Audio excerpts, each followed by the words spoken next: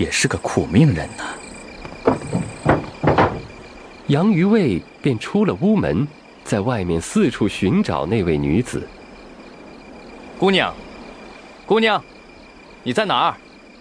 姑娘，莫怕，出来吧，小生不是坏人。姑娘，姑娘。可是找了半天也找不到一点人影，只是在荆棘上发现一条紫色的鞋带。杨于卫捡起那鞋带，奇怪，这鞋带应该是那位姑娘的，可是人怎么不见了？这么一会儿功夫，能去哪儿呢？姑娘，姑娘，你在哪儿？姑娘莫怕，小生不是坏人。姑娘。杨于卫等了一会儿，还是没有人回答，正准备往回走。玄夜凄风，却倒吹，流萤惹草，复沾围。姑娘，姑娘，姑娘莫怕，小生不是坏人，只是听着姑娘的诗，玄夜凄风却倒吹，流萤惹草复沾围，心有所感，想见见姑娘。若是姑娘不愿意相见，小生这里也有2句，请姑娘听听。幽情苦绪何人羡，翠袖丹寒月上时。杨于卫续的这句诗的意思是，忧伤愁苦的感情和思绪，有谁能看得见呢？每当月亮上来时，孤立荒野，无人相伴，只有那寒风灌进青白色的衣袖。不知道姑娘听了小生的诗作，觉得如何？姑娘，姑娘，是小生唐突了。夜深人静，姑娘不愿意相见也是对的。姑娘，那小生回屋去了。玄夜凄风，却倒吹，流萤惹草，复沾围。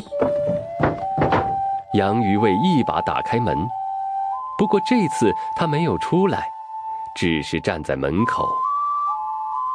姑娘，姑娘。玄夜凄风，却倒吹，流萤惹草，复沾围。姑娘，姑娘。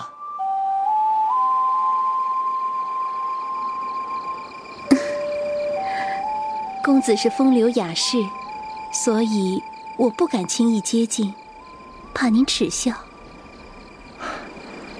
姑娘，您能否让我见上一面？外面寒冷，请姑娘进屋暖和暖和。姑娘不用害怕小生，小生往里走，往里走。杨于卫往屋子里后退了几步。承蒙公子不嫌弃，是我失礼了。一位美人慢慢地走了进来，门在她身后自动关上了。姑娘，姑娘真是天人之姿，美丽动人。公子，您才是才高学深，风度不凡。我听姑娘夜吟这样的诗句，好生凄惨。姑娘可有伤心事？不妨说给小生听听。公子不知我的身世有多么凄惨吧？姑娘，你是哪里人士？怎么住在这里？这里这么荒凉，之前也没有见到过姑娘。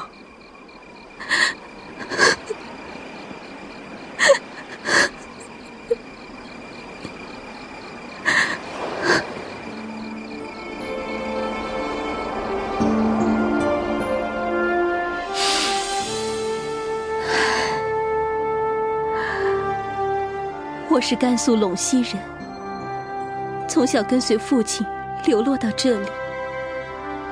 17岁那年，突然得病，不幸死去。我一个人在九泉之下，荒野之中，已经整整20年了。姑娘，别伤心。